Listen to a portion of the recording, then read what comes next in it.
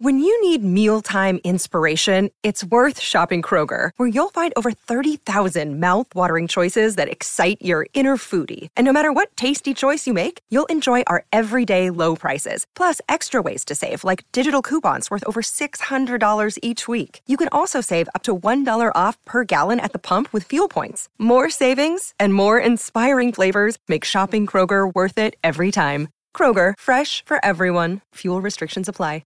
With threats to our nation waiting around every corner, adaptability is more important than ever. When conditions change without notice, quick strategic thinking is crucial. And with obstacles consistently impending, determination is essential in overcoming them. It's this willingness, decisiveness, and resilience that sets Marines apart. With our fighting spirit, we don't just fight battles, we win them. Marines are the constant our nation counts on to fight the unknown. And through adaptable problem solving, we do just that. Learn more at marines.com. And I don't know how everybody somehow finds a way to be upset about the smallest things. And if you're wondering what I'm talking about, well, you probably aren't, because Matt Eberflus came out on Tuesday and said the Bears are strong where they're strong and they need to improve where they need to improve. And of course, the internet loses their mind. And I don't know why I have to go out and constantly remind you, like, what do you want him to say? Do you want him to call out players individually? I know Brian Perez was talking about this. Like, if he came out and was like, this player's terrible, like Ron Rivera did a couple of weeks ago with Carson Wentz, that doesn't play in an NFL locker room. And these coaches are historically vague. Think about Bill Belichick saying, on to Cincinnati. Simple as that. They moved on. They ended up going on to win the Super Bowl that year. So I really don't understand why people are so upset with Matt Eberflus right now. I know you're frustrated, but I don't understand the frustration, because so many of you spent the offseason being like, we're not going to be good. Guess what? The Bears are not playing well right now. Kind of what you said was going to happen. The people who should be upset are me, who actually thought the Bears would be winning more games. Actually, I had us at 3-3. If you go back and look at my predictions, I said we'd be 3-3 at this point and improving. So we're a game off the pace. Should be 3-3. Could be 4-2. So I don't know why everybody's suddenly outraged about everything. And maybe I just need a break from Twitter and social media and things like that. But I will not take a break from this show. And Sammy, why don't we go ahead and get started? Turn up your volume. Because you're about to listen to The Sick Podcast with Adam Ray. Trying to cut it back. Justin Fields making magic happen. There goes Fields. Touchdown. The sickest Chicago Bears and fantasy football podcast. Brought to you by Underdog Fantasy and Air Pura. Sports entertainment like no other. It's gonna be sick. It's Tuesday night. You know what that means. It is time for Take It to the Rank. And I think I've waited. I've made our co-host wait a little bit too long. And I understand, by the way, that I don't put her over enough, not as much as I should, because she does a great job covering the NFC North for Fox Sports. She's all over every podcast. She's everywhere. And she's an absolute delight. Please welcome our co-host, Carmen Vitale. How are you? Nice. Thanks, Adam. I always feel like I'm remiss that I don't put your credentials out there enough, because you do a lot of cool things and you do such a great job, and you have to sit there and watch that Packers game as they're getting destroyed by the Jets. You have to suffer through that, and I don't think that we have recognized that enough until this point. So how are you? Have you recovered from that game? Well, it was compounding, which I feel like is I can sympathize with Justin Fields' compounding frustrations, because I was at the Washington Chicago game in Chicago, and then I had to obviously watch whatever that was from the Packers and the Jets. So a lot of compounding frustrations for the teams that I cover this weekend. It wasn't a good football weekend. No. I mean, I guess with the exception of the Minnesota Vikings, they look stellar. And then the Lions had a reset. They hit the reset button, but I mean, it's early. They're going to have to go the rest of the season without it. So I wouldn't be happy if I were them with the bye at this point of the season. Right. Oh my gosh. Yeah. They've You could call it the reset button. Perhaps it's the panic button. But I got to say this, and I want to ask you, because I know that I probably use this as a cop-out way too much. But, I'm sitting here. I'm at the NFL Network, studio desk watching the Chargers and Broncos on Monday night. Obviously had a keen interest in the Packers game on Sunday. And, of course, whatever happened on Thursday night is what it is. But when you look around the league, outside of the Vikings, a team that you cover, outside of, let's say, the Chiefs, let's put the Chiefs in there, the Bills, and the Eagles. There's a lot of bad football going on. Why are we always? Am I just too close to the Bears? I feel the Jets played really well too. I don't know. I just feel like maybe that some teams are just struggling right now, and it's just part of playing ball. I mean, Tom Brady said it the other week, right? He said, I see a lot of bad football, and he's not wrong. It feels like there's more of a learning curve, and I don't know off the top of my head how much of the league changed over as far as coaching staffs go. Yeah. But I know that it was a lot. So I think there was like a third of the league changed head coaches. So I think that could be a contributing factor.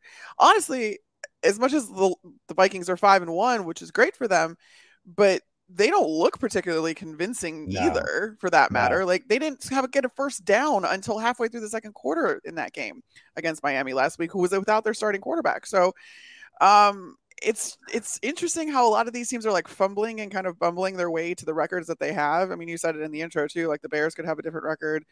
I feel like they keep flashing this stat on every national game where there have been more games that have been within one score this season through 6 weeks of the season than we've ever seen before historically in the NFL. So I just think that, parity is maybe at an all-time high though at the same time. And that's exciting for the league, even if it's resulting in some pretty bad games. I don't know. I don't know how exciting it is for the league when you put marquee. But at the same time, like, you can continue to churn out terrible games. You're watching it on Thursday. Like, there's no way. Like, who's not watching the Thursday night game between the Cardinals and the Saints? Like, everybody is going to be watching that game. There's nothing. Baseball has been amazing, although baseball's numbers are up a little bit, but like, nobody's turning away. Like, I'm one of the rare lunatics who on Saturday was spending all that time. I was sort of checking in on Tennessee and Alabama, but I was so locked into baseball. Yeah, that was amazing. And don't get me wrong, I checked in and I would keep tabs on it and everything like that. But I'm of the rare occurrence where most people are watching football. And so you can go out there and you can play and people can kind of go through the motions and do whatever. Everybody's out there watching and there's really nothing you can do. And now the NFL came out on Tuesday and they're like, we're going to have a Black Friday game. And which I personally love, because I know that. Well, you know what? Mike Freeman, who I love and respect, was like, well, the NFL said they would never take on high school football. It's like, it's not a regular Friday night game. And there's high school playoffs going on. I know in Southern California, we'll be still in the middle of our high school playoffs, but it's not like everybody's playing. It's not like homecoming weekend of a Friday night where we're taking everybody's eye. It's Black Friday. It's probably not going to be a night game. It's probably going to be in the afternoon. Or afternoon at Jace. It's going to be at a comfortable time. So it's fine. I just think that people, I don't know, like, just chill out. Like, I have to say this every week. It's like talking to my kids. Like, I'm constantly having to tell Bears fans, like, what are you upset about? What did you expect this to be? Even everybody who went out there, and I saw this tweet just a moment ago where somebody's like, Brian Daboll and Joe Schoen. That's exactly, I said it. I called it. I did all this. And I'm like, okay, like, I like Brian Daboll and I like Joe Schoen as well. It's fine. But at the same time, to act like it's a fait accompli, that it's been decided, because there were a lot of people in 2018 who told me, like, I wish we would have hired Matt Nagy. The amount of people that were coming out and saying that kind of like, I wish we would have hired Nagy. You guys were smart. Way to get in there early. Like, there's a long way to go. So I feel like it's a little bit too much. People are crazy, Carmen. What should I do?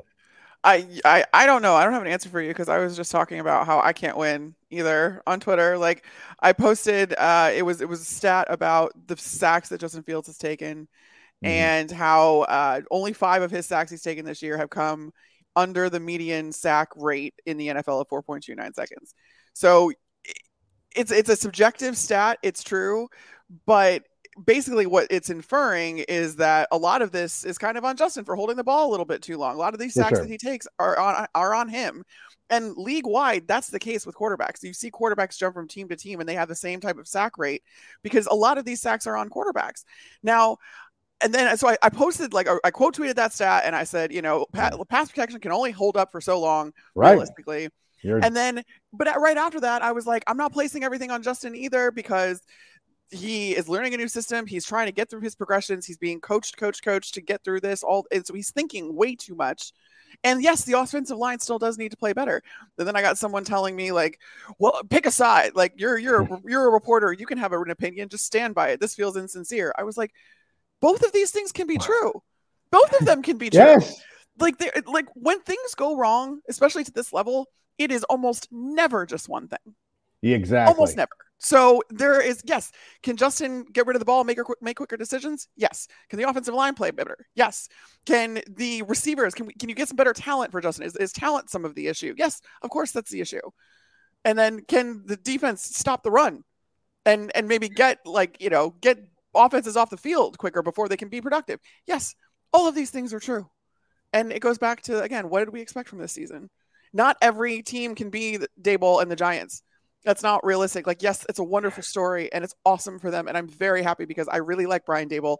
Love his offensive coordinator, Mike Kafka. Go Cats. Oh yeah. But that's not real. That's not a realistic expectation, is to expect, and plus I also think the Giants, to the point. How good are they? How good are they? I think that they're good, but I also think that they had a better head start. Like you look at the Bears draft capital from the last couple of years, they were without first round picks because they're trading them all away and all that other stuff. Like the Giants have had first round picks for the last few years. They've had more draft capital to build with. So I think they had a better head start. And I know it's hard to buy into the Giants, especially because the Jets are doing well too. And I'm like, what simulation are we living in that both New York teams are doing well? But hey, I mean, I just, again, that's why that's when the parity comes into play, that any team can be good on any given year and any given Sunday. And if you want to go through the Al Pacino whole game of inches speech, please. Game of inches. It is, it's incredible. And the Giants being 5-1 reminds me of a couple of years ago when the Bears were 5-1 and you're like, we were celebrating it. You're like, this we're not winning. We're not winning in good ways. And it might come crumbling down at some point. And there's a lot of that with the Giants. Like Lamar Jackson made a couple of huge mistakes. We made a couple of huge mistakes against them. Couldn't punch the ball into the end zone. And the Giants, as you said, they picked up a couple of picks the year we traded for Justin Fields. This year they got Evan Neal, who, by the way, I don't think is playing that great, but Thibodeau looked pretty good. I don't know. I look at it and it's just, for me, it's way too early. And listen, at the end of the year, the Giants are going to be in a very interesting position because what do you do contract-wise? Are you now extending Saquon Barkley? Are you going to offer? Are you going to franchise tag Daniel Jones? Or are you going to be bringing in a new quarterback and kind of starting over? Like the Giants, it's fun and they should enjoy it. And if we were 5-1, I would be, throwing my chest out there and being probably as toxic as possible because that's what I do. But at the same time, it's like they have a lot of it. Who's going to catch the ball for them moving forward? How do they get out of Kenny Galladay's contract? Like there's a lot of things that despite the fact that they're 5-1, they have a lot of decisions to make. So I know that it sucks right now and I wish we were 3-3 and it's so bitterly disappointing, especially with the way that game ended on Thursday night. And by the way, I was watching a game. Oh man, what was it? Sunday. It was at some point on Sunday. I can't remember what it was. It was inside of 2 minutes in the second half, and a receiver was interfered with. This was a game I was watching on Sunday, and the referees threw a flag. And I was like, well, I was under the impression that you couldn't throw a flag within 2 minutes for pass interference because Dante Pettis was getting his head twisted around, and apparently that wasn't a penalty for us, but some other team got the benefit of the doubt. I didn't realize that was a thing. Maybe it was the Chiefs. I don't know. But in any event, it's just baffling to me. Like I saw all of you on Twitter. Like it was like you, me, Ill Will. Like we're like, hey, we're rebuilding. We'll be okay. Everybody's like, we suck. But now they're like, why aren't we in first place? It's like, well, what did you want? What are you expecting? Like when I go out and I watch my 7-year-old daughter play AYSL, and by the way, she scored a goal this week, and not an accidental goal. Thank you. Not an accidental goal, like she was near the thing and sort of ran into it. This was in between the half line and the goal, and she hit a rocket. She does this a lot. She's not the best player on the team, but she one-time. She's good at one-timers, and she hits rockets. She's come so close recently. She went out there and she made a goal. I go out and I watch her play, and I understand that I'm not watching the English Premier League. So you all need to understand that we're not watching a well-oiled machine out there. And just, I'm gutted that we lose. I'm kind of happy that people are upset that we lose, because it means like, yeah, you should be invested. Okay. You should care. Yeah. But at the same time, it's like we're still rebuilding. So let's go back to that Thursday night game, though. What was because I didn't get a chance to talk to you after it. We talked to Clay Harbor. What were your initial thoughts coming off that game?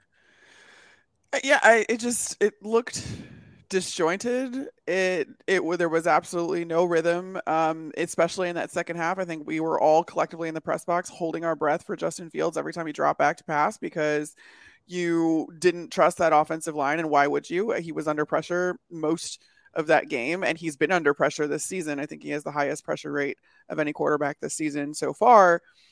But I mean, this was a point where you could also visibly see that he was shaken up and he was hurting. And every single time, and I feel like, especially towards the end, there was the thought that had to be going through his head was just get to the end of this game and then you have 11 days off. It was just a absolute battle. And like, he showed so much toughness that regard. And I think like you have to be able to take some sort of positive from that. Although again, like this was my concern coming in. I think we talked about this. So my concern coming into the season was, is this offensive line? I don't care if it's like a world beater. I don't care, if it's the Detroit Lions or the Philadelphia Eagles offensive line. Like, it doesn't have to be. But is it going to get him killed? And Thursday night was the game where I switched from they're figuring it out. Oh God, they're still figuring it out. And at this point, it might be too late.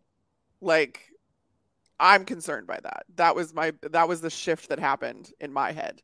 And again, it's not because I'm expecting the Bears to be really good. And I whatever, I like getting the passing offense going, like Eberflus talked about it today. Obviously that's a concern, and that's what they want to focus on. But it really hinges on that front. And at this point, I just need Justin to get through the season. Yeah. Because now it's not just like hindering him as a developing quarterback. It could be hindering his career if you get him hurt. No, but at the same time, I still see a lot of, bad offensive line play all around the league. If you watch you were at the Jets-Packers game, there were like John Runyon's getting blown up trying to block defenders with his back. Aaron Rodgers, I know you saw the game, but I'm telling everybody else, like his line of vision is now looking at that offensive line. Russell Wilson was getting destroyed on Monday night. Like they were like Khalil Mack, not only was he getting sacks, he was opening opportunities for other players to get sacks as well. That'll be interesting to watch the Jets play the Broncos this week. By the way, a little tip for you. If you're streaming defenses in fantasy, go ahead and pick up the Jets defense. And while we're talking fantasy, I should let you know, Underdog Fantasy is the easiest way to play fantasy sports. It's simple to get started. Just head to underdogfantasy.com or download the app, sign up with the promo code SICK, and Underdog will double your first deposit up to $100. That's Underdog Fantasy. If you started a season like I did, where I drafted Najee Harris, Aaron Jones, and Kyle Pitts, I walked out of draft night thinking I was going to own the world. Unfortunately, it has not worked out as well for me, even though I have Breece Hall, even though I have Kenneth Walker III. But with Underdog Fantasy, you can jump in there, and it's not just traditional fantasy games. There are multitudes of contests that you can play. There's so much fun. And by the way, just having the app on your phone is such a delight, because you can get updates when players are inactive. Like Dalton Schultz was inactive. I was alerted by Underdog Fantasy. I was so thankful I had that app on my phone. I'm chasing my kids around. I get an alert from Underdog Fantasy. It was so great. I had to go make some moves. watch the kids, do all that stuff. Just go to underdogfantasy.com, download the app, use the promo code SICK, and get that deposit that belongs to you. So that is the fantasy tip of Tuesday night. Stream the Jets defense. Also pick up Marcus Mariota if you have Kirk Cousins like I am. But I guess my point, though, was that there's some offensive line play that it's not just a Bears situation. Like, I've seen enough of it around the league to be like, there needs to be better offensive linemen. Let me ask you now, Eberflus, and I talked about this in the open, that he was purposely vague when talking about who's good, because it doesn't behoove him to call out people. But are we going to see changes on the offensive line? And what would you anticipate those changes being? Yeah, I'm not quite sure like what specific changes are going to be coming the Bears' way. I did find the one thing out of that press conference that I got was that they treated this mini bye, especially with having the Monday night game after the Thursday game, as an actual bye week. So They had all the position coaches met with each player individually. They went over, their technique and kind of what they can see them improving on. And they kind of did that reset that you usually reserve for the bye week. They're doing that now. And it was, especially when they have such a late bye week, late into December, I think that's a really great opportunity for them to do this. I will say, I know, like, again, I've sat in so many of these press conferences, and it never fails. It's not just an Eberflus thing. It's not whatever.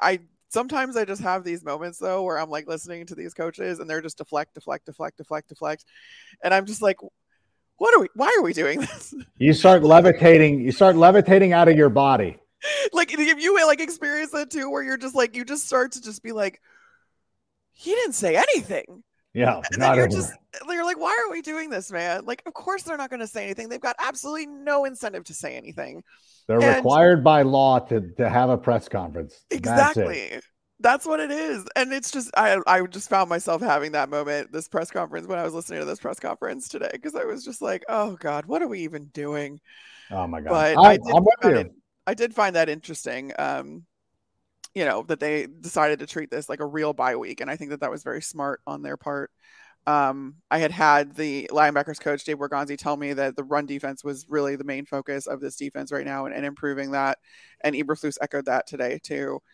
And then the pass game wouldn't get into specifics as to what they're going to do, how they're going to improve. But I do think a lot of it could just be reps. Yeah. And like, being more comfortable in this offense is just going to come with time. And that's not a sexy answer. And it's not anything anybody wants to hear in this very, instant gratification world we live in. But I mean, I think that that's going to be the case. And I don't know who or what you can do along this offensive line. I think that you found a couple diamonds in the rough here. I really like the decision 100% to move Tevin Jenkins to right guard. I think we're seeing dividends from that. And I think that alone should earn you some faith and trust in Ryan Poles, that he knows what he's doing with this offensive line while he's trying to acquire talent. But at this point, like, you found a diamond in the rough in Braxton Jones too, left tackle, rookie left tackle out of Southern Utah. And I mean, did he look like he was getting blown up by first round picks on Thursday night? He did, because he was. And he told me in the locker room afterwards, actually, point blank, and I appreciated how candid he was. He was like, I need to get stronger. He's like, I'm not used to taking on bull rushes of these. He didn't say that, but I'm like, and I heard that, but he literally told me, he's like, I need to get stronger. I need to be able to hold up against these guys, because it's first round picks bull rushing you over and over and over again. And that's not the competition he was used to at Southern Utah. And that's through no fault of his own. So he knows that that needs to change a little bit, and he wants to be a little bit more aggressive as far as engaging defenders, rather than kind of sitting back and waiting for the rush to come to him. And when you have a quarterback like Justin Fields behind you that can get out of danger, if you kind of sell out and try to engage and be a little bit more aggressive, that can pay off. And like, that's what Justin's good at too. He's already kind of trigger happy at this point because he doesn't trust his protection. So if it means that you can maybe be a little bit more aggressive, maybe engage defenders a little bit more, maybe put them on their butt a little bit more, I'm all for that. Try it. See what happens. Like, these guys are still kind of learning each other, and they've had no continuity on that line either. We even saw it in the game on Thursday where Lucas Patrick went out for a hot second, and then, it was just like, it was like Schofield was in, Tevin Jenkins, like, it was just there was still, it's just not continuity. But I also, to bring it back around for as long-winded as I just was. That's good. The Tevin Jenkins move to right guard. Genius. The fact that that's worked out, again, I think should earn Ryan Poles some trust as he goes to like completely rebuild this roster, because that's what he has to do. He's got a lot of work to do, and it's not going to be done in one offseason. Everybody's acting like it should have, and they're already panning the picks. The defensive end too played really well. Like Montez Sweat. Yeah, like he played really. I mean, you're going up against one of the best, like a very high Washington defensive front. Like it's so good. Like as bad as Washington has been, or as much as they've been struggling, their front seven is not a part of that. No, they have one of the best front sevens in the league. Even though Jack Del Rio is one of the worst coaches in the league, their front seven thrives. Forget Jack Del Rio. Why is he still coaching in the league? Like I know why. But in any event, now that we've cleared the air a little bit, I'm going to allow everybody else who's been offering some questions to do that too. But before we do that, I want to let everybody know we spend 90% of our time indoors, and indoor air can be 5% dirtier than the air outside, 5 times dirtier, I should say. An air purifier can remove tobacco smoke, odors, VOCs, mold, wildfire smoke is a big thing here in Southern California, chemicals, viruses, from your breathing. The kids are back in school. You know what? They're going to school. Once one of those kids starts coughing, it's going through the whole class. And that's why it behooves you to check out an air purifier. And right now, if you use the code 67, you will get 7% off your purchase at www.airpura.com. We have one in our house. It's silent. I do have it in the kids' room. The boy kind of likes having a little sound. Now it's white noise for him. He's got a nightlight, little white noise. He came back with a little bit of a cold this past week, cranked up the air purifier. He's been pretty good. Nobody else in the house has gotten it, so that's been huge. So if you want to check that out, if you're looking to make a move to get an air purifier, check out airpura.com. Now, Sammy, let's go into some of these questions. I'm sure people are angry. Love Bearsall, who is a great we appreciate Love Bearsall being here for every show. I don't understand all the negative takes on Fields. If the Bears score on that final drive, wouldn't the narrative be? The narrative would be that Fields carried his team on his back to victory. And you know what? That is how easy things in the NFL can change. It really, and it sounds like so dismissive, but the Bears are so close. And I understand he made some mistakes in the red area, but he had them there. And if they convert, which is a big if, they need to convert that. And I think it's fair to be this toxically positive person like some of us are and be like, yeah, you need to finish those, but you can still recognize that if he had finished it, like we're so close. Why is everybody so negative? I guess because we have too much access to everybody's opinions. But what were people talking about in the press box during that final drive? I mean, the benefit of watching these games live too is that you see the whole field at all times. And I feel like, blatantly apparent that Justin was not seeing the whole field. He wasn't getting through his reads. It was 1, maybe 2, then taking off. I think that's where some of the criticism comes in. And again, I'm not blaming him for that yet, because he does not have a handle on this offense you need to know an offense like this, like the back of your hand, any quarterback does, so that you can make adjustments based on what you're looking at in order to give your guys the best matchups. Like that is the job of a quarterback. And until you fully understand this offense and it's second nature to you, you're going to be thinking just entirely too much. You're okay, I got to go to this read, this read, this read. Like that is what he is doing. And so again, like he's not seeing the whole field because he's also trying to figure out where the pressure is coming from, what he can get away with, how long he can stand up in the pocket. He's not comfortable stepping up in the pocket. We've seen that too. So it's not that it's negative necessarily. It's just that I'm trying to buy him more time, essentially, to be able to understand this offense, because that's what it's going to take. That's all it's going to take. And then you don't have, a ton of receiving talent around you. But I mean, you see that it could work, and the Bears were obviously one play away from it working.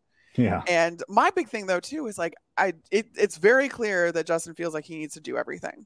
And that's not fair because again, you don't know this offense all the way yet, and you're trying to listen to your coaches and do everything and like make all the checks that you need to and all that other stuff. And then to also expect you to be the entire offense. I mean, Justin again led the team in rushing yards. So like when that happens and you have two very good backs, like that shouldn't happen. And he just feels like he has to do everything right now. So that was kind of, I feel like, where, if you want to call that criticism, that's what what was being talked about in the press box, kind of in the post-game presser. That's not, but that's different than what we're seeing online, where people are like, well, this guy is terrible, let's move on. Ryan Poles is going to draft a quarterback next season, which is ludicrous, because why would you waste a pick? Not that you're wasting a pick on a quarterback, but like when you have so many holes to fill, it's not like this team is a quarterback away. You want him to play better, but you want to build as much talent around the quarterback before, again, you give it another go. I'm going to use this as an opportunity to explain what happened and I know fantasy points doesn't equate everything, but last night, anybody who was starting Justin Herbert will know, like, he had a terrible night. Fantasy wise, throwing wise, they did convert. They faced what was it? 44 third down. They faced an astronaut. Maybe it was 22 first downs or something, whatever it was. It was crazy. And if you watch Justin Herbert on Monday Night Football, they were going two reads, and Chase Daniel confirmed this to me because I asked him after the game, because he was part of the Game Day Post, the show that we do. We're on the same show. The Chargers with Justin Herbert were going one read, two read, get rid of the ball. They weren't even looking. Now, Chase didn't say this about Mike Williams, but you can watch the tape and go figure this out. They weren't even looking at Mike Williams because they had already conceded that Patrick Surtain had him locked up. Like, we don't even want to look that way. We did see a throw at the end of the game. Should have been challenged. That's another story. But with Justin Herbert and the way the Broncos defense plays, they were like, two reads, get rid of it. And there was a play at the end of the game that right at the end of regulation where they hit Horvath on a play, and they're like, well, Gerald Everett was open. Justin Herbert missed it. And I asked Chase about this specifically. I said, what happened? And he goes, Justin missed it. Like, he just missed him. And I'm like, you saw it? He's like, yeah, he missed. Like, it happens. It happens to quarterbacks like Justin Herbert. And I know a lot of Bears fans aren't watching every game with a critical eye of every team. But last night, if you're a Chargers fan, you were watching last night's game going, what is going on? Why can't we do anything? There are times where it seemed, and I know they were pulling Austin Eckler out of the game, but there were times where like Eckler's not involved,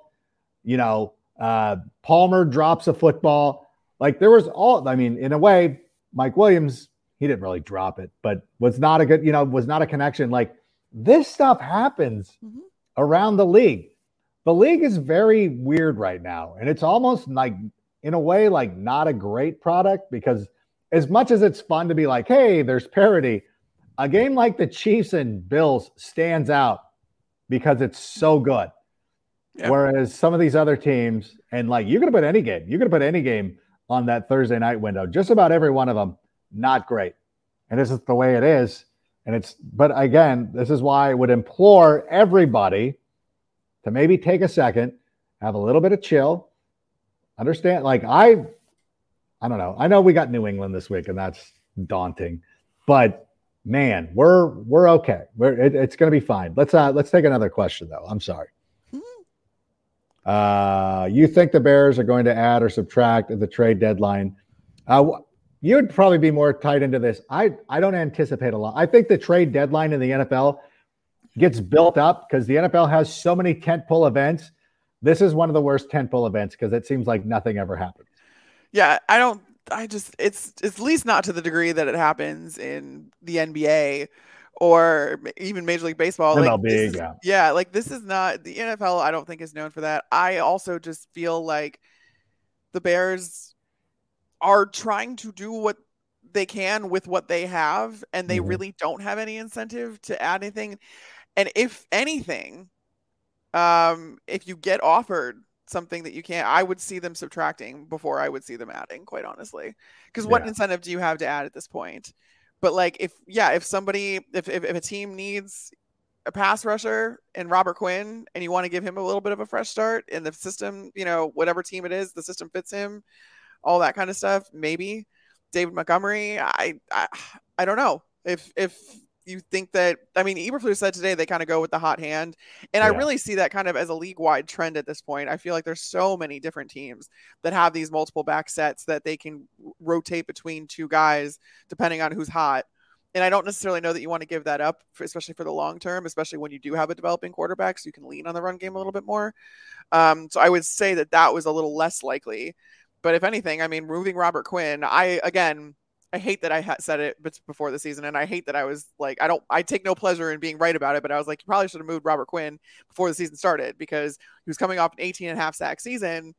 And that was if you were going to move him eventually, that was the time to do it. I don't know. I would see them subtracting if anything, but I don't see them being loud across the board.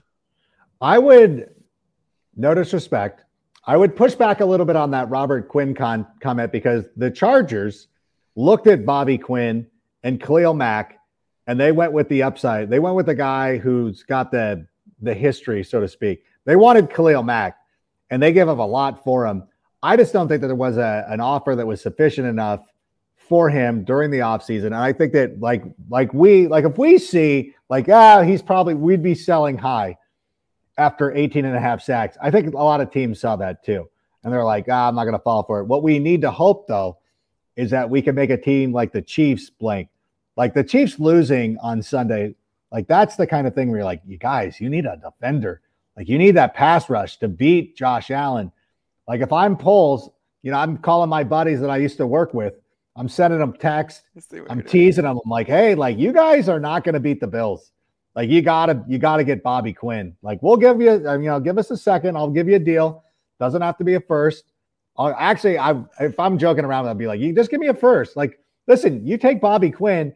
That pick is number 32. You're fine. What do you care? You're the Chiefs. You don't need first round draft picks. Now, obviously, you're not going to get a first round draft pick for him. I'm just saying this in jest.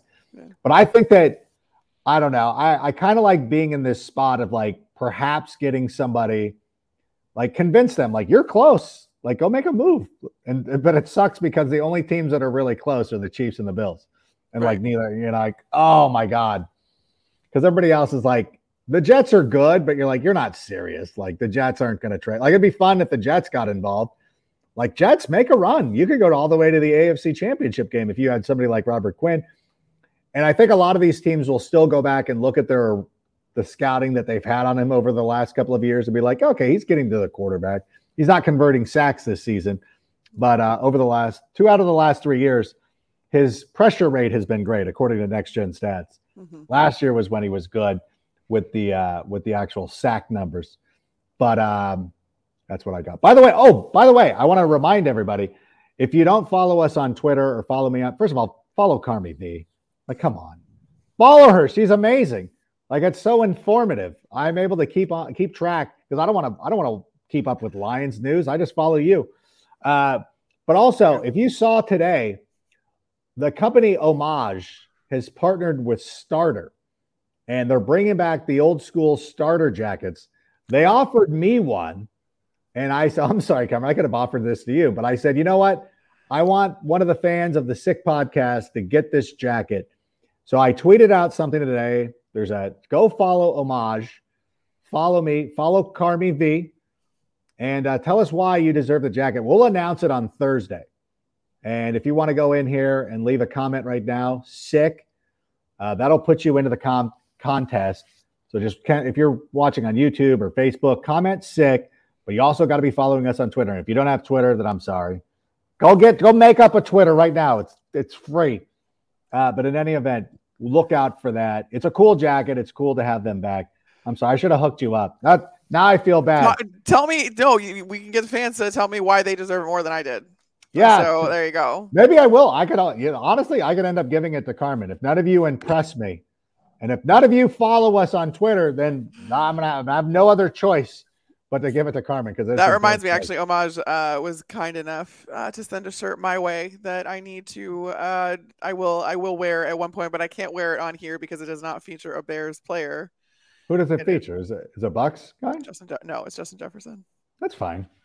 I'm not going to be upset about it. We love Justin. I love JJ. He's one of my favorite players in the league, and it's a badass shirt. It's such a cool shirt. So I will definitely kind of plug that a little bit more. I promised them I would, and I haven't done it yet because I haven't had much of a chance to wear it yet, but I will. It's fine. You wear it. I'll wear an homage t-shirt. And we'll be fine that way. By the way, how about some more questions though, Sammy? I'm sorry. We're from Twitter. Do you have confidence in the new regime? I'm going to lead this one off because I still do. I still think that, and Carbon's mentioned this a lot, even tonight, there's a lot of work to be done. Like there's a lot of things. And I know people have looked at, the players that were already here are already better than the guys that Poles drafted. You're like, well, the guys that Poles drafted are rookies. Jaquan Brisker, though, playing very well. That's a good pick. Kyler Gordon has played a lot better over the last couple of weeks. Nobody wants to talk about that anymore. They picked on him. It was a trial by fire. They went out there. They let him develop. He is starting to play a lot better. We see, and by the way, he is great in the run game. He is a great tackling corner. We've seen Robinson play well at the defensive end position. Braxton Jones is a guy that we think is a diamond in the rough at left tackle. There's a lot of good that has come out of this last draft class already. He's not really had a full complement of a first-round pick. He's not had a full free agency of having unfettered money. We don't know what kind of trades he can pull off. I think that, had N'Keal Harry not been injured, he could have been somebody who would be okay. I'm not saying that they're going to be Devontae Adams, but somebody who could be okay. I think Byron Pringle could have made an impact as well. Bayless is struggling a little bit, but hopefully he will grow. Bayless has already scored a touchdown, though. His punt returning has not been great, but he's already shown to be a weapon.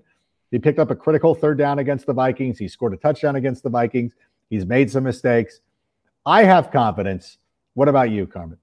Yeah, I mean, I alluded to it a little bit before about how you see them doing things along the offensive line, like moving Tevin Jenkins to right guard. That seemed to work out. You get a fifth-round rookie that's now your starting left tackle, which is insane. But then, I also just think that the overall philosophy that we've seen Ryan Poles deploy with, and I talked about this a little bit before the season started too, I like the fact that they chose Jaquan Brisker and Kyler Gordon instead of maybe taking an offensive tackle or a wide receiver. I'm probably in the minority in that, but they took the best players that were on the board at that point. And getting Jaquan Brisker where they did clearly has paid dividends for this defense. I mean, he is awesome. And he is always around the ball. He's tied for the team lead in sacks, as a safety. And then, Kyler Gordon was kind of fed to the wolves. I got a chance actually to talk to him in the locker room after the game. It's always hard to talk to guys in the locker room, after a loss, because no one wants to talk and whatever. But I love that Washington program, even from my time with the Bucks. I got to know a lot of good Washington players. And I asked Kyler Gordon, point blank, I'm like, did you advocate for this? Did you advocate to be, play two spots, play two roles, be that nickel corner, also, rotate in the outside as well? And he said that he was very adamant about telling them he can handle it. He can handle it. He can handle it. And he did not shy away from the fact that they put a lot on him, and he knows that. But he feels himself getting better every week. And I think tangibly you can see him getting better every week. So I liked those picks, and I liked that Poles went after what was on the board, the best available on the board, versus maybe what they needed and forcing a pick at those positions. Because at that point, I just think that Kyler Gordon and Jaquan Brisker were better prospects at their positions than anything you were going to get at the positions maybe you were looking for. So I point to that kind of stuff when I'm trying to evaluate what Ryan Poles has done so far, because he hasn't had a full season, a full calendar year in the NFL to really show us what he can do. And it takes time. Like I said, you strip this roster down to the studs. You have so much work to do when it comes to building it back up. And you're going to have the resources to do it this coming off season. So that's when I feel like I would be a little bit more comfortable evaluating what Poles can do. But I liked the change. I don't think that Ryan Pace set this team up for success and didn't set Matt Nagy up for success. Yes, some of the blame falls on Matt Nagy. Of course, he was the head coach, but he was not set up for success with the talent that he had either. And so I feel like this is a good thing, and we're just building across the board, though. So you're building into new systems with Matt Eberflus, and I do feel like Eberflus and Poles are on the same page with each other. They certainly sound like they're on the same page with each other. They talk about being on the same page with each other. But I also think that those picks of Brisker and Gordon were a nod to the fact that this is Eberflus's wheelhouse. Of course, Eberflus is going to like those guys. And so the fact that these guys work together, that it doesn't happen like that at every team. Like the GM and the head coach aren't necessarily always on the same page. We've seen it time and time again. So that's encouraging to me. I have no choice but to have faith in this regime right now, because nothing's going to happen with it. You're not going to fire a head coach after his first year. You're not going to fire a GM after his first year. It's not going to happen. Oh, not happening. If you don't have faith in these guys, too bad.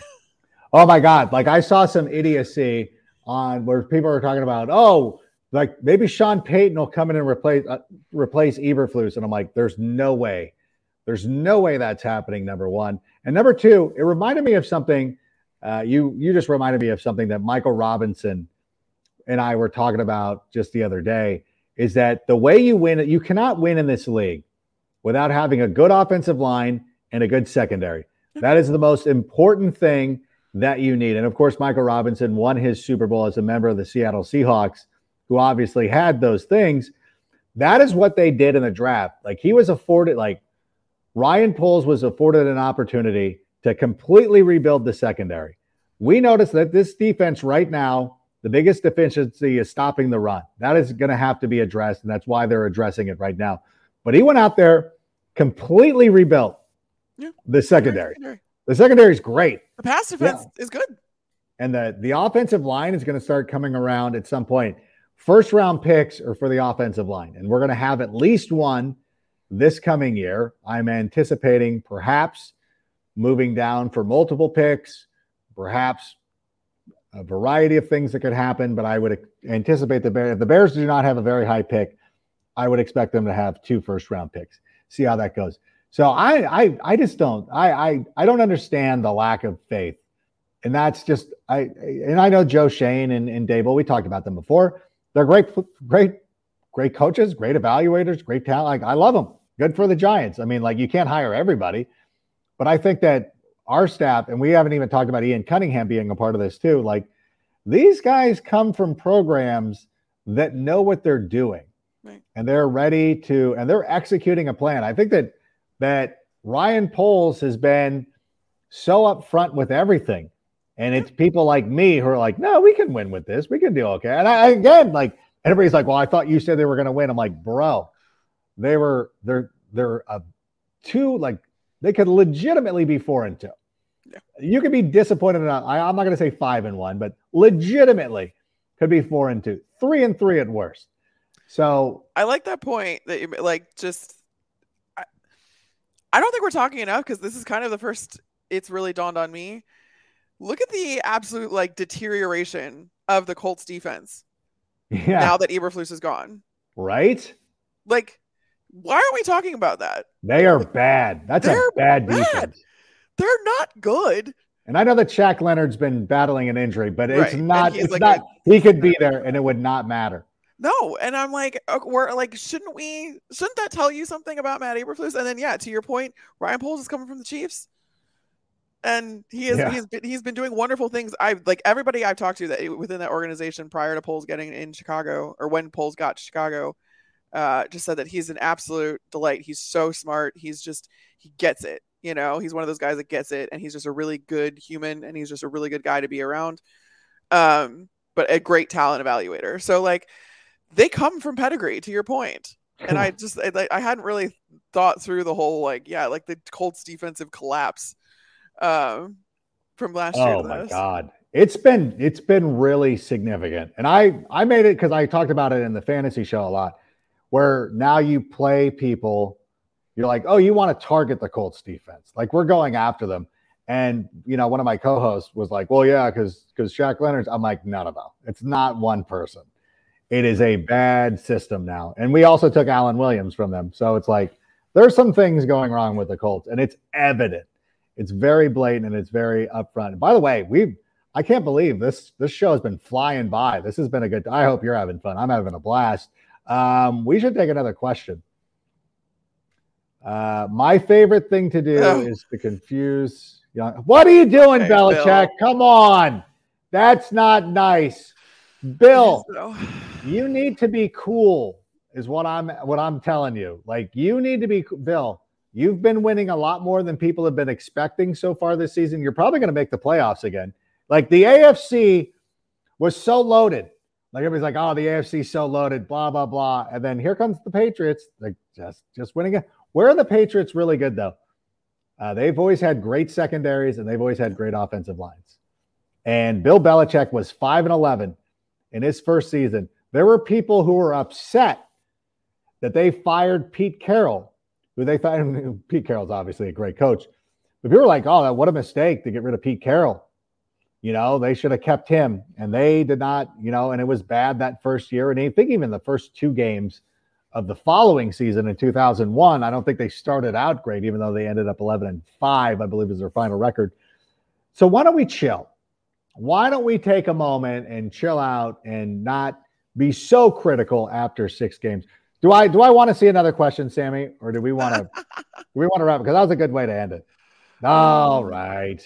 After watching the Eagles and how they use Jalen Hurts, would love to see the Bears use Justin the same way. I would love to see him in more RPOs. He is electric running the ball. I think this is a thing that we've talked about before, is that, and what the best part about this is, if you go and you dig through Twitter and you go back and read some Philadelphia Inquirer from week 5 or 6 of last season, you're going to see a lot of the same themes. So I think that, like, the Eagles offensive line is significantly. That's the part. That's where I was going to go. I'm sorry, I didn't mean to steal your point, but that's okay. No, I mean, not only are they good, they are probably the best in football. And it allows you to do so many cool things with that offense. And but it was tailored to Jalen Hurts. Mm-hmm. And Sirianni was very adamant about that. And they switched it up halfway through the season last year. And it took them, until the final 8 games to kind of figure things out. And then they carried that over this year. And now we're seeing the benefits of that, obviously. And I think that something's going to happen. Something similar is going to have to happen, where you're going to, now that you're kind of going through the season, you're seeing what's not working, quite frankly. You can kind of start to tweak some things and figure out, all right, well, Justin's really good at this, that, and the other. Let's try it. Also, here are our weaknesses. But again, I can't stress enough that, like, the line is the big difference here, in that the Eagles could try different things because of the line that Jalen Hurts is behind. That is not the case for Justin Fields right now. It could be in the future. Could be. But I would like to see, taking that into account, though, maybe some more play action, because that helps out the line too. And, some of these more like the design runs where you're kind of throwing the defense off its mark, off the scent, some of the, like, a little bit more of that window dressing and stuff like that. But you have to have the baseline of this offense down before you can start adding those things onto it. But I do think that they should utilize play action a little bit more, given that they have a really good run game, and it does take the pressure off of the offensive line a little bit if you can get guys to bite. But like I said, that's the big. I don't think we should be expecting an Eagle-like turnaround from like they were last year, just given the fact that this offensive line is the best in football. I love watching them. Yeah. I mean, yes and no. No, because the Eagles' offensive line was significantly better, where the Bears are at this point. We don't have a Travis Kelce who's up front. Jason, excuse me. We don't have a Travis Kelce either. But we don't have a Jason Kelce either. We don't have a Kelce. If there's another Kelce brother who could help us out, please show up in Kelce, Chicago. Why didn't you make more boys? You needed one more to really help us out. But I do think that it's not out of the question to see the Bears kind of follow a similar path of making adjustments, trying to figure out what we're good at. And you know what?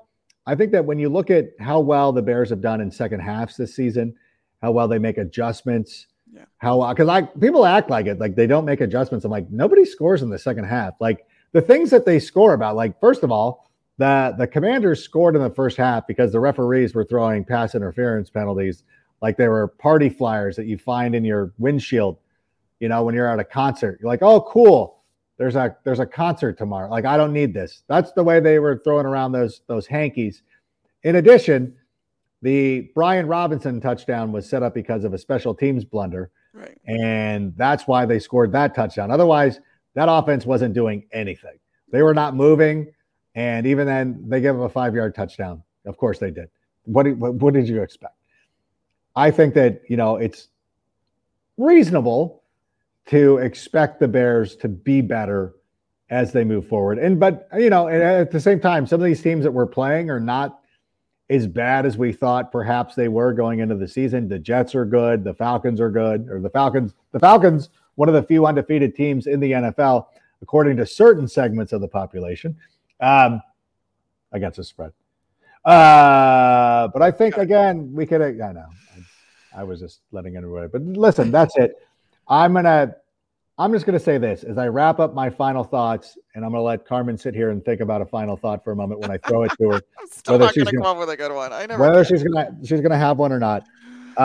There's a lot of noise out there, and there's a lot of angst because, things are not going as well as we would like them to be. I know that we wish that we were losing games and Justin Fields was throwing for 500 yards, but I just don't think that was ever a realistic case.